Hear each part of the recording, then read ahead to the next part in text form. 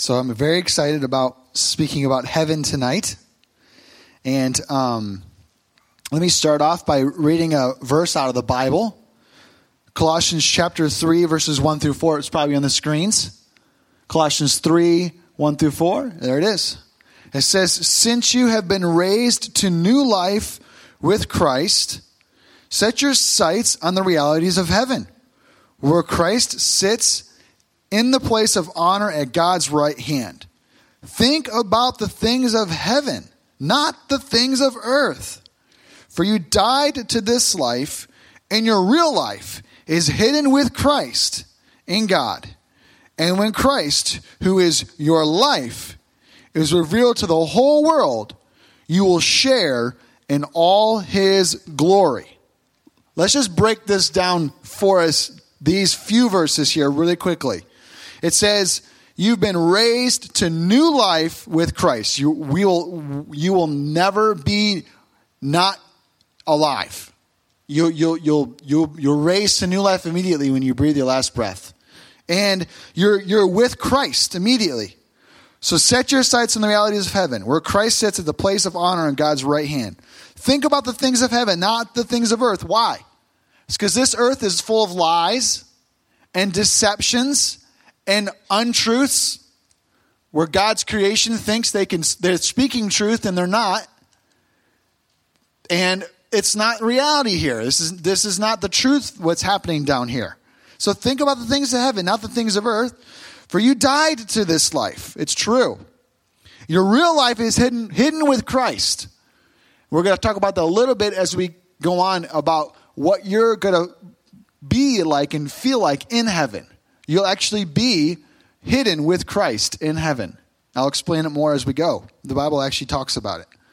And when Christ, who is your life, and it says it right there again, you will be alive in heaven because of Christ. His life will be in you. You're not going to have blood. Your blood will not be your life source. Now think about what will pulse through your body in heaven. Not your blood. It'll be the life of Christ. His glory, his love will pulse through you continually. Think about that. That's how you'll live and breathe and have life. You can't not get hurt or die or think a bad thought, because Christ will be within you and of you in every part of you when you're in heaven. Amen? He says right there, who is your life is revealed to the whole world. You will share in all his glory. You'll share in his glory. You will be part of his glory in heaven. You'll be his glory in heaven. Think about it. Every part of you will be the glory of Christ in heaven. You'll share in it with him. So it's going to be amazing. And I'll speak from the Bible tonight, of course, but also I'm going to speak and read from this book as well. This book's called My Time in Heaven. This is I think, personally, the best book about heaven out there. Story of a man named Richard Sigmund, who got into a bad car accident, was dead for 8 hours, and he went to heaven. And then he came back alive. We'll read a little bit of his story. What I want to do is take just a moment here and summarize this book for you rather quickly. This is a summary that I found online, and I'll read it for you so it gives you a little bit about the book, but then we'll do more of a deeper dive into the book together tonight. Then we'll have a time of Q&A at the end, okay? So Richard Sigmund was in a terrible car accident, was pronounced dead. 8 hours later, God brought him back to life. This book is his testimony of what he saw while he was in heaven. He says, "A force was drawing me up through a glory cloud, and on the other side I could hear people singing. The walls of heaven were filled with all types of precious jewels. The gates were huge, 25 miles high. There were people that were waiting for their loved ones to arrive in heaven, and as they did, they would pass through a veil. After passing through the veil, they immediately became young and beautiful. Through the gate, along the pathway, there were beautiful houses, mansions. I saw one huge avenue with people walking up and down, and it was made of diamonds, layered with silver and gold. There were houses up and down the avenue that were beyond compare. The houses were for missionaries. I was taken to one house carved out of one giant pearl. Another was made out of gold. There were hundreds of people visiting at one mansion. In particular, they were all the people that missionary had led to the Lord while on earth. They were like family to him. I saw my grandfather's house. He was sitting with my grandmother, and they looked only 30 years old. Even though when they had died, they were 97 years old. They said to me, Richard, you have an appointment with God. I could get a glimpse of Jesus further up the path. He was talking with other people. I could see a book on a gold pillar. It must have been a mile high. On the right, there was another book, the Lamb's Book of Life. The angel lifted me up, and I saw in 3-inch gold letters outlined in crimson red was my name. It was glorious to see my name in the Lamb's Book of Life. There was a building containing books on the knowledge of God. One man was standing there, and he said he had been there for 2 millenniums studying the knowledge of God, and it was only on page 2. Pretty wild, huh? There was no end to learning. Everything you learned and heard stay with you for all eternity. You never forget.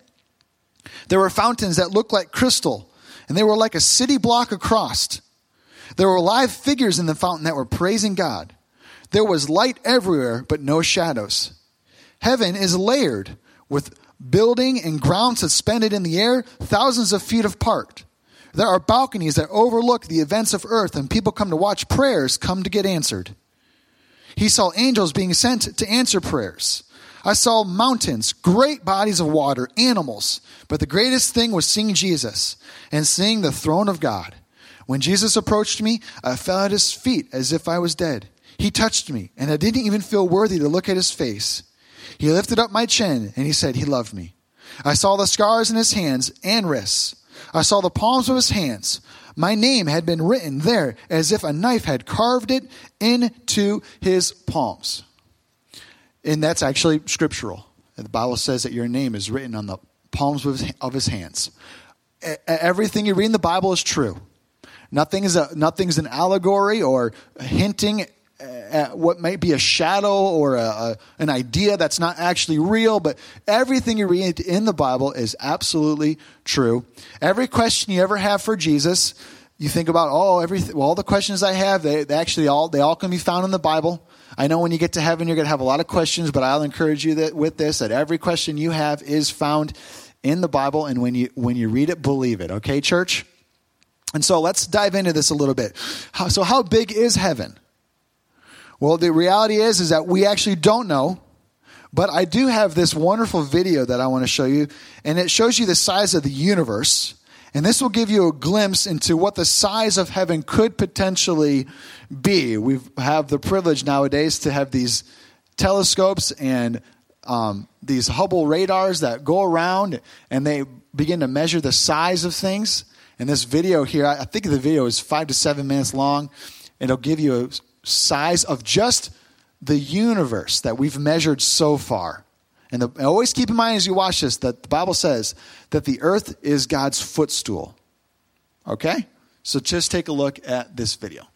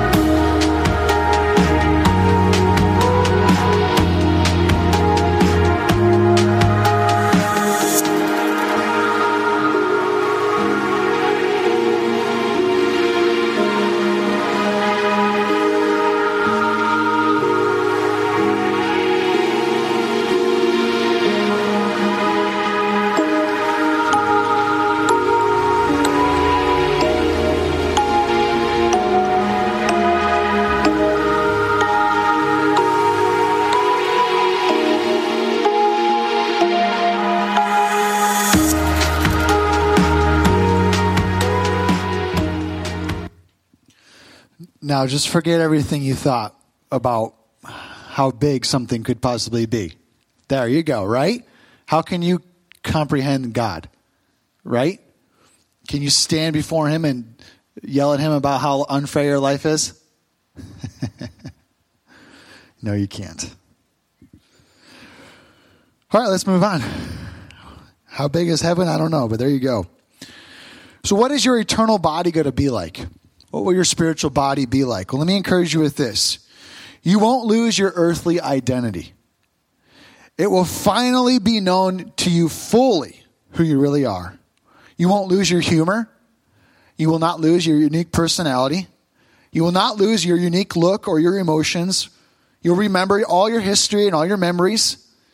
You will finally be yourself fully.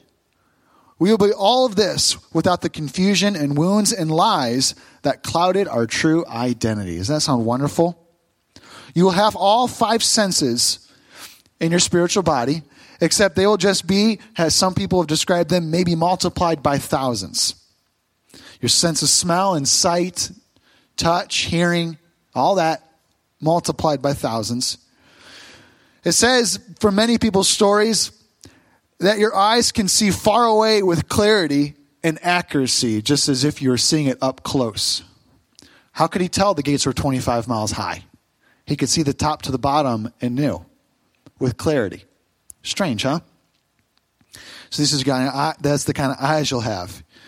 You will not speak English in heaven, but you will have a heavenly language like a tongue. And it's because that way the devil and his demons will have no idea the plans of God and what you're doing up there, and will never be able to bring a lie or bring a half-truth to you and make you confused. Isn't that wonderful? But you'll understand everything. Your body will be made new and young and strong. Isn't that wonderful? Your mind and brain will operate without limit. When you get to heaven, you'll know where everything is at and how everything works. You will not be confused. When you see a person, you will know exactly who they are and their life history, how long they've been there, even how they died. There will be no struggle to learn and no limit to learning more. This all has to do with your mind. You will continually learn more, even though you will spend eternity there. What else will your eternal body be like? Well, I said this before and I'll say it again. Jesus will actually be in you and a part of you. You will shine because Jesus will be in you. You'll be your own light source. There's no shadow. You are light while you're there. And it says in 2 Corinthians 4, 6 through 7, it says, because the God who said out of darkness light shall shine is the one who shined in our hearts to illuminate the knowledge of the glory of God in the face of Jesus Christ. But we have this treasure in earthen vessels, that the excellency of the power may be of God and not of us. Ephesians 3:17. That Christ may make his home in your hearts through faith, that you, being rooted and grounded in love, he's going to make his home in your heart, in heaven. 2 Thessalonians 1 verse 10.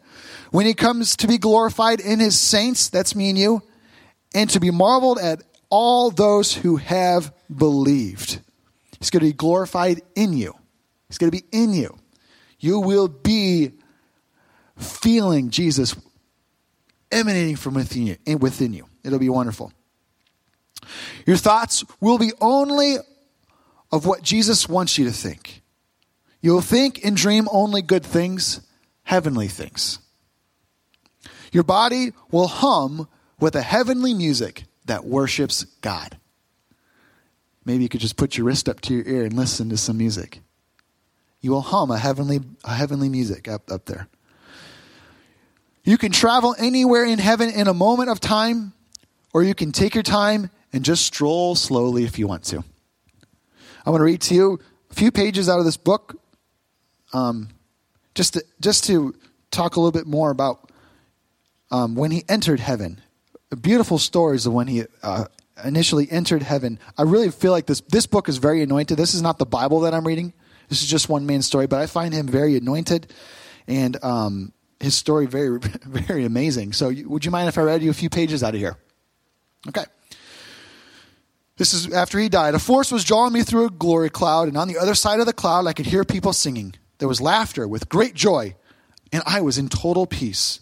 I smelled an aroma and experienced a taste like strawberries and cream. For what seemed like a few minutes, I was moving through the cloud, and yet the cloud was moving through me. Then I turned to my right to what appeared to be a receiving area.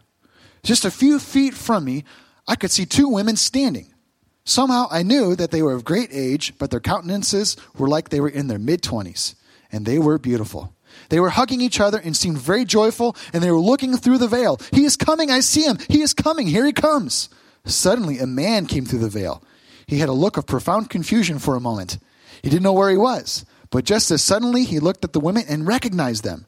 They began to hug him and to praise and worship God. You could tell it was a joyous reunion. Further to the right, I noticed a group of about 50 people. They too were worshiping God. Many were standing with their arms up, just praising him. Some were hugging each other and saying, here he comes. I see him coming. They were apparently waiting for their pastor, who had just died. Suddenly he was in the veil. When he first appeared, he looked like a very old man. But as suddenly as he appeared into the heavenly atmosphere, all the age lines in his face disappeared, and his gnarled little body straightened up. This very old pastor now looked as if he was in his mid to late 20s. His youth had been renewed. He just stood there bewildered. But in a moment, it dawned on him that he was in heaven, and he began to rejoice. He said, I want to see Jesus. Where's my Jesus? I want to see the Lord. People began to hug him and rejoice with him. Oh, it is you, brother. It is you, sister, he said as he called them by name. And he said again, I want to see Jesus. Someone told him, oh, he's just a little further down your pathway. You'll meet with him. He was always there, right on time. My attention was drawn to a group of about 35 people. They were standing in front of the veil, waiting for someone special to appear. I could tell that everyone was in an excited and joyous spirit. There were those gathered who evidently had died many earth years ago, but here it was only yesterday. I saw people who must have been this special person's children, sister, and husband, who had long since become residents of heaven. There she is, someone said. A person in the group was carrying a baby. The baby had the full power of speech and was totally aware of all of its surroundings. This baby cried with a high little voice, Mommy, Mommy, there's my mommy. Jesus said that I could remain a baby and that my mommy could raise me in heaven. How great is the love of God. At that moment, an old wrinkled woman, all stoop-shouldered and very frail, came through the veil. Instantly, upon entering the atmosphere of heaven, she snapped completely straight. Her frail, stooped-over body became just as straight as could be. Suddenly, she was once again a beautiful young woman, dressed in her radiant, pure white robe of glory. Everyone cheered with shouts of joy as a little baby flew into her arms. They had been parted at childbirth. The woman had survived a concentration camp, but her baby had not. Yet God, in his infinite mercy, saw to it that nothing was lost. The love of God is so great that no person could know it all. It is truly beyond finding out, and only eternity will tell it all. There were tears running down my cheeks, even though I was just an onlooker. I shared their joy, and I still do.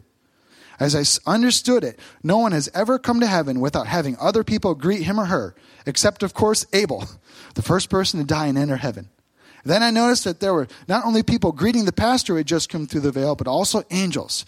They were angels for others who came through. All up and down the veil, people were coming through, and there were always angels to meet them. Evidently, you can see through the veil from heaven, but you can't see through it from earth. In other words, from our existence, you can't see through the veil. In heaven, you know when someone is coming through. People in heaven somehow knew that they should be at the receiving area when someone was coming. Later, I learned that there are announcement centers in heaven, and people are notified that the loved ones are about to arrive there. I'll explain more about these announcement centers in another chapter. Ooh, that's wonderful, isn't it? So what is heaven like? Well, when you get there, it will finally feel like you're home. It'll feel like home. There are golden roads, just like the Bible says. There's trees, and there's gardens, and there's animals. And we know there's animals. Jesus rides back to earth on a horse, so there's definitely horses. There's angels. Jesus is everywhere, it seems. And he said he was omnipresent. He told us he was omnipresent, and that's true in heaven. He's everywhere in heaven, but always solely focused just on you if you need it. It's hard to understand, isn't it? But he's everywhere he's needed to be, and he's always right on time. Isn't that wonderful? Children and babies are everywhere. Jesus says that he is building mansions for you in heaven. And he says, if it wasn't so, I wouldn't have said it, right? He told us he's building us mansions. Mansions being built for you. Exactly how you would like it and where you would like it. You've always wanted to live on the water. You're going to have it on the water. You always want to live on the river. You'll live by the river of life. You like the city. You'll be in the city. Whatever your heart desires, it's there for you. The smallest mansion in heaven would cost $1 trillion here on earth. Does that sound wonderful? There's large countryside. There's a large city. The Bible says there's a city of God in heaven. There's a city. There's a large city. There's a river of life. There's a throne of God. There's music everywhere that worships God continually. The fragrance of God is everywhere. Where's the fragrance coming from? It's coming from our prayers. The Bible says that our prayers are as the sweet fragrance that comes up into the nostrils of God. Doesn't it say that? Your prayers today fill heaven with a lovely fragrance, and he described it as strawberries and cream. Isn't that wonderful? Your prayers are powerful. Let's believe them. Let's believe what the Bible says. The fragrance of God is everywhere. And it says there's balconies overlooking earth. I want to read to you 2 pages out of here about the balconies. Overlooking earth. It's not that much here, but I want to read this to you. He talks about the balconies overlooking earth. You know, it says in Hebrews 12, verse 1, since we are surrounded by such a great cloud of witnesses, let us throw off everything that hinders and the sin that so easily entangles, and let us run with perseverance the race marked out for us. We're surrounded by a great cloud of witnesses. Where is this cloud of witnesses at? They're in heaven, and they are watching us. We are surrounded by a great cloud of witnesses. That's what the Bible says. Let's believe it. Amen? So here it says, I walked by groups and groups of people, and I could hear them talking. It was like the buzzing and busyness of people waiting in an airport or a train station. They were obviously waiting for someone. They were preparing something also. We did this because we knew he would like it. Wait until he sees this. It became obvious that these people were involved in the preparations of a mansion for a family member or a friend. They were talking about this person who was about to arrive. Oh, the excitement they showed in anticipation of someone coming home. As I said earlier, there were announcement centers letting people know when a loved one was coming to heaven. These centers looked like band shells, except that they were made out of glory clouds. They were solid, yet you could see through them, and they seemed as if to be lit up from the inside with a great amount of the glory that permeated everywhere. And it was all different colors, like fire shooting through it, amber and gold. They were sparkles and aroma, the fragrance of God. At this band shell, someone was announcing a homecoming. There were a great number of people in the crowd, and supernaturally, I knew it was a pastor coming home after many years of service to his church. He was on the way to the announcement center. He had already come through the veil, and there was great joy and wonderment in the people. Again, there are balconies and bleachers in heaven that look over the events of earth. People come to watch prayers come to pass. They are the cloud of witnesses. People in heaven watch births and weddings on earth. They are cheering sections, hollering out encouragements to us. Ooh, isn't that wonderful? We're not alone. When you get to heaven, you will receive heavenly rewards. But even the smallest reward given will be one of the greatest gifts that you'll be ever given in your entire life. Heaven is huge, and you will have no problem holding all the people. Let me read to you a few more pages out of here. Page 87 and 88. Listen to what it says here. He says, supernaturally, I knew that there were other continents, islands, freshwater oceans, and seas far away. The seas are large bodies of water surrounded by land, but open to the ocean. I was not allowed to know anything about them, but I knew they existed. To me, heaven seemed like a very large planet, millions of times the size of Earth. Things there were tangible, but not physical. If heaven is a planet, then it's God's personal planet. And if heaven is God's personal planet, then it is multi-layered, as I mentioned before. No matter where I was, however, I could see, the throne of God off in the distance. It's the very center of the universe, the center of all existence. That's where everything began. It is awesome. I saw only 4 of these layers, but they seem to go on infinitely. How big is God and how big is his universe? There are vast places in heaven where people will never go or see. Weird, huh? Let me read to you 1 Corinthians 12, verses 1 through 7. 1 through 7. This is a verse from Paul. It is apparent that when Paul started his missionary journey, he went to a city called Lystra, I do believe, if I remember correctly.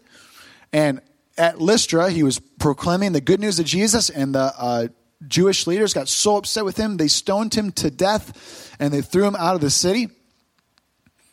And Luke, who was with them, and I do believe Mark were with him, he came back to life. They prayed, apparently, and he came back to life. And he continued on his missionary work. And in 1 Corinthians chapter 12, verses 1 through 7, Paul makes reference to this experience. Now listen to what Paul has to say about heaven. Verse 1 in chapter 12. This boasting will do no good, but I must go on. I will reluctantly tell you about visions and revelations from the Lord. I was caught up to the third heaven 14 years ago. This is when he had gotten stoned. Whether I was in my body or out of my body, I don't know. Only God knows. Yes, only God knows whether I was in my body or outside my body, but I do know that I was caught up to paradise and heard things so astounding that they cannot be expressed in words, things no human is allowed to tell. That experience is worth boasting about, but I'm not going to do it. I will boast only about my weaknesses. If I wanted to boast, I would be no fool in doing so, because I'd be telling the truth. But I won't do it, because I don't want anyone to give me credit beyond what they can see in my life or hear in my message. Even though I have received such wonderful revelations from God, so to keep me from becoming proud, I was given a thorn in my flesh, a messenger from Satan to torment me and keep me from becoming proud. And Paul never speaks about what he heard and saw and experienced. But it was so astounding and so amazing that his words weren't enough to describe it. And what he saw, he thought, I can't tell anybody because my life is so precious that they're going to kill me for sure, right? They were already killing him constantly, it seemed like, trying to at least. And so he wouldn't talk about it. So what is heaven like? Well, not even a man of God, Paul, would really mention it. And I think that's crazy. And we can see here that Paul's near-death experience was so life-changing that he later wrote in the book of Philippians. Listen to what this was experiencing heaven. Listen to what he wrote in Philippians chapter 1, verse 21. It says, for to me, living means living for Christ, and dying is even better. He saw the paradise. I want to read to you one more page out of here. This is a short little thing I want to read here. Where is it at? Yes. This is what Richard Sigmund said. It's very similar to what Paul said. He said, with all that is within me, I yearn to go back to heaven for eternity. There were scenes there so beyond my understanding that I don't even want to speak of them, for you would not believe them. So what is heaven like? I don't know. I've never been. But I do know this. You want to go to heaven. You do not want to go to hell. You want to go to heaven. And there's nothing, I don't believe there's anything wrong with giving your life to Jesus because you want to go to heaven. Is there? There's nothing wrong with that. Jesus will take your life, will take you. He will accept you as his own. And I just think it's so important that we obey the scriptures, which I almost want to read it again to you because it's so important. Because what I see when I am with people, when I talk with people, when I meet with people, counsel people, just have conversations with people, I can tell that they're not focused on heaven. They don't have a heavenly mindset. And I want to read to you Colossians chapter 3, verse 1 through 4 again. And then I want to talk to you about how important it is to have a heavenly mind and not an earthly mind. Okay? So let me read it to you again. In Colossians chapter 3, verse 1 through 4, could you please put that back up there? It says, since you've been raised to new life with Christ, set your sights on the realities of heaven, where Christ sits in the place of honor at God's right hand. Think about the things of heaven, not the things of earth. For you died to this life, and your real life is hidden with Christ in God. And when Christ, who is your life, is revealed to the whole world, you will share in all his glory. I've heard some people say, when you pass from this life to the next, this life, even the hardest life ever lived, the hardest life ever lived, will feel as if it was a distant dream. That's how wonderful heaven is when you immediately arrive. And I think, and Lord, give me the right heart when I say this, but that we spend too much time complaining about how bad things are. When the reality is that this is not our home. And this is going to be forgotten. And when you arrive to heaven, all the troubles, all the anguish, all the stress, everything that keeps you up at night will feel as if it was a distant dream you had eons ago. Ever had a dream? Raise your hand. Ever had a dream that just was like, oh yeah, that was just a dream. Not on my morning coffee. Right? That's what it's going to be like for you. That's how great and wonderful it will be. And if we could understand the wonderful things that God has prepared for us, we would then realize that this world we live in is ruled and controlled by the devil and his demons. That's why evil exists here. That's why bad things happen here. That's why you think bad thoughts. That's why you lie and cheat and steal. It's because of the influence of the devil and his demons whispering on you and upon you to do things that you were never created to do, to live a life you were never created to live.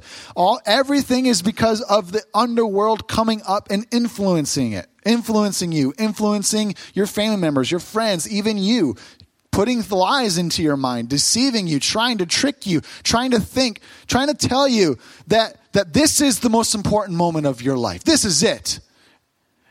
And you need to be very upset about what that person said and what that person did. And you need to harbor that pain. You need to own that feeling. And let it become you more. And let that anger go. Come on, get real mad and take revenge and go for it. And you're such a loser. Oh, you are never going to have any money. You're never going to amount to anything. You don't have any friends. And all these lies and all these things that come upon us. And does it matter? No. What matters? That you worship God in this life and thank him for everything he's giving you. And thank him that he is going to take care of you for eternity. Eternity. And your goal is for yourself to get there and for as many people as possible that you know to get there too. Is your reputation, are you willing to risk your reputation to make sure people get to heaven? How far are you willing to look like a fool so that they can experience the wonderful glories of what heaven awaits? How far are you willing to go? Who are you willing to forgive today so that you can run the race God has created for you to run? What are you willing to give up to make God happy today? What are you willing to do to make sure that you run the race that Jesus has planned and purpose for you before time even began? What are you willing to do? What are you willing to risk? How far are you willing to go? Are you willing to drop everything and live for Jesus today because of how wonderful it will be eventually for you? Are you willing to live a life of less than in this life in order to live a life of greater than in the next life? Are you willing to get on your knees and pray in this life to fill heaven with the beautiful fragrances so that to get prayers answered, to build up your rewards in heaven? We're so focused on getting as much as we can in this life. And we're even at times willing to risk our souls to get things that mean nothing. We're willing to work overtime on the weekends and miss church for months and years on end so that we can get that second 1,000 square foot cabin up north. And there is mansions waiting for you in heaven if you would just say no to some stuff down here. Think about it. And are you willing to risk it? Are you willing to take the chance? Are you willing to say, I think that God needs more of me in this life so that I can get more of him in the next life? Think about it. How wonderful is heaven? It's the greatest place you could ever think of, and multiply it times 1,000,000. People love Disney World. People love Disneyland. They walk around that place like it's the greatest place in all the world. I've been there. It's okay. It's okay. I don't really know what the big deal is. I enjoy the pool at the end of the day more. You know what I'm saying? Anyway, but people are willing to make huge risks to get their family to Disney World. I'm going to work overtime. I'm going to make huge sacrifices. I'm not going to eat lunch for a whole month straight. I'm going to save that cash. I'm going to put it in the savings account so that we can get the big cups at Disney World for free refills. Because they think it's the greatest place in all the it's the greatest place they'll ever be in their entire life. The mom and dad will sit down and put together a financial plan so they could take their kids to Disney World. I want to see a mom and dad sit down and say, what are we going to do to get our kids to heaven? Do you think if you never take your kid to Disney World, because you couldn't afford it and you said to yourself, I just don't want to risk all the weekends working and miss church for all these years and I don't know if it's worth it. Do you think they're going to be upset when they get to heaven? No. They're going to forget about Disney World. Mickey can go kick rocks.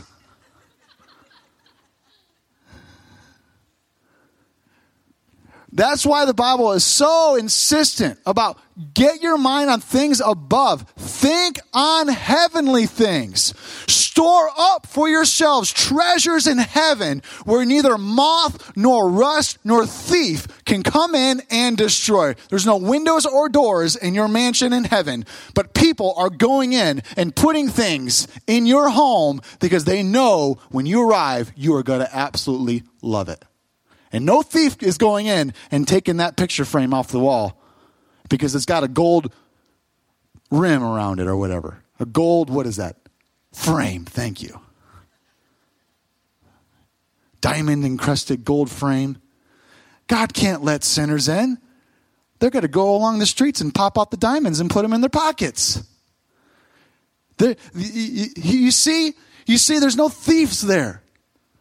There's no rust there. There's no water, there's no oxygen, there's no way for rust to even happen. Nothing decays, nothing dies. You pull up a blade of grass and it doesn't die, and you put it back down, it goes right back to place alive, humming the praises of God. Rose is so big. A rose as big as this as big as this sanctuary right here. Wouldn't you want to see it? Wouldn't you want to experience it? I would. Trees. The tree of life is there. A tree of knowledge is there.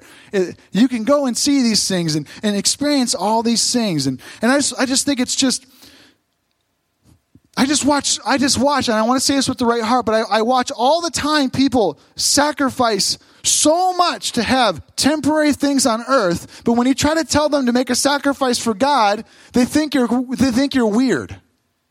They think you're crazy. I got to get that boat. I got to go fishing. Okay.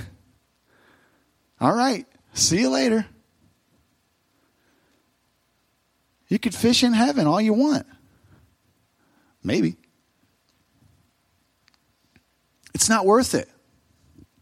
It's not worth it. A few minutes left here in the service. That's how I wanted to close this one. To set your mind on things above. But I would love to give you time for Q&A here at the end, and I'll take as many questions as possible. Does anybody have any questions? Yes, awesome. I got to bring you the microphone because it's such a big room, and you're very quiet. Okay, so this balcony. Who gets to be on the balcony? And is that a gift? Is that your reward? You get to be on the balcony, but you don't get that reward to get on the balcony? So heaven is, I've heard someone describe it like this. Heaven, you can do anything you want in heaven as long as it's good. Anything good is accomplished in heaven. Some of the wonderful things in this book describing what children love to do in heaven. What they love to do in heaven. All good things happen in heaven. And the balconies are not reserved for people. Anybody can go there and watch and participate. There you go. From what I understand, heaven is a place where you are, when you are given an assignment when you arrive, and it's purpose and specific for you, and this assignment will forever be interesting and wonderful and glorious and absolutely incredible to do. And each moment, a new thing will be revealed about the assignment to do and to work because of Jesus or for Jesus or with Jesus and with other people. Essentially, who you are on the inside, what you love to do, it will be fully known in heaven, and you'll be able to operate at your very best in heaven and do specifically what Jesus created you to do while on earth. You will continue to do in heaven. Interesting, huh? Another question. I'll run back to you.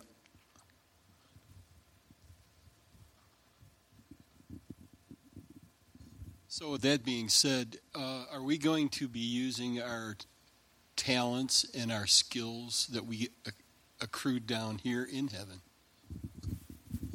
Yes, you will. Yes, you'll use the skills that you have on earth in heaven. I really do encourage you to get some of these books and read them and figure them out. And there's lots of scriptures attached to these things. If you want to get this book, I really recommend it. It's called My Time in Heaven, Richard Sigmund.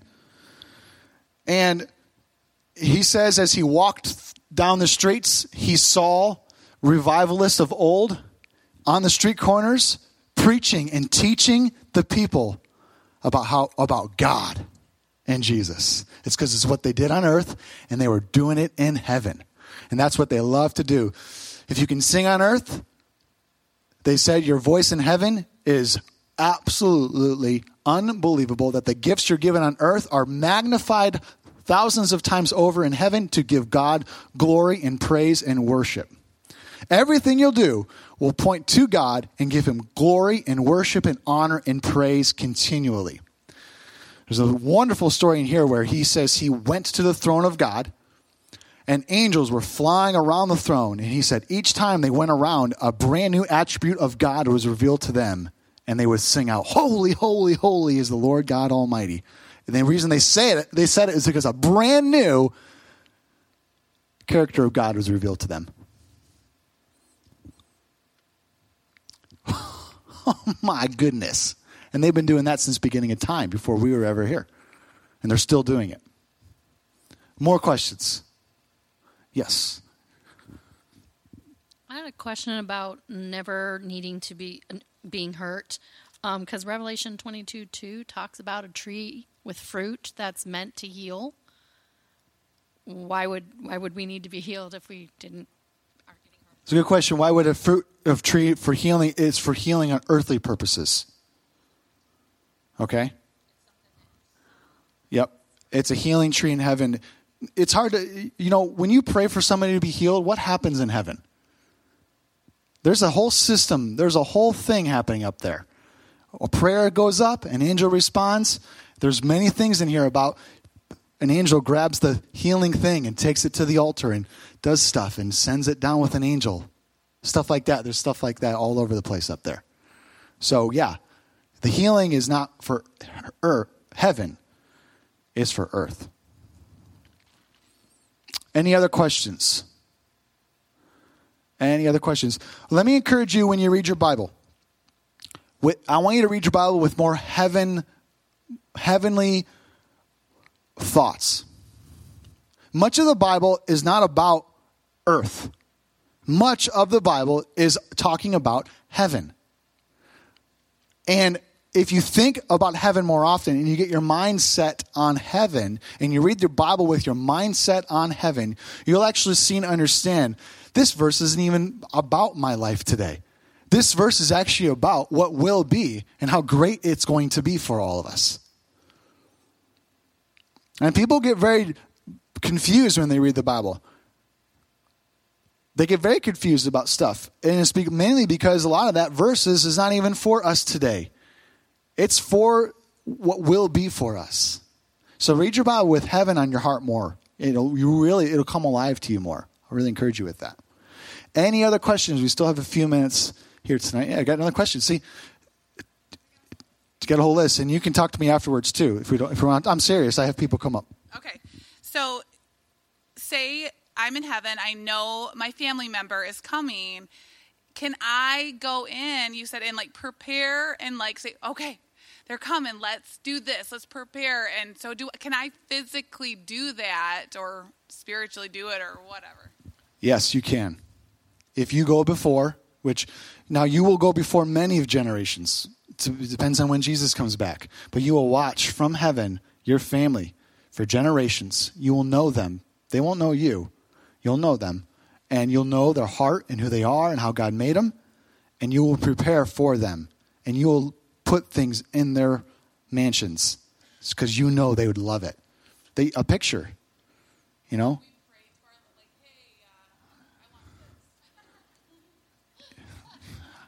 Yes. Do it. Do it. Where do you want to live in heaven? What's your heart's desire? See, most people don't think about that.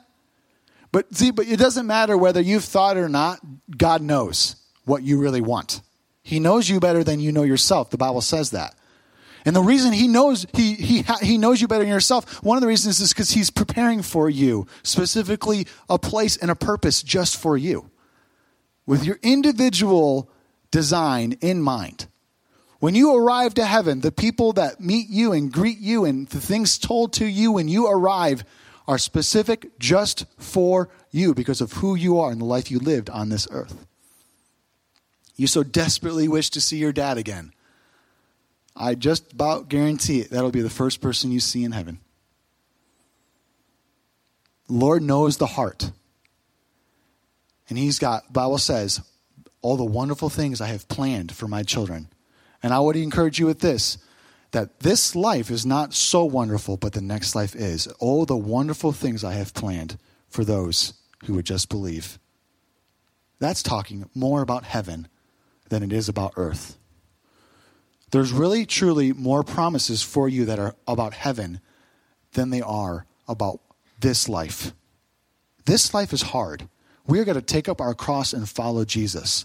Are you willing to die for Jesus? That's not the kind of lifestyle we like to think about when we think about Christianity. But that's the lifestyle he's called us to do. But what are your rewards for eternity for martyrdom? What are your rewards for eternity for being a missionary? They're special.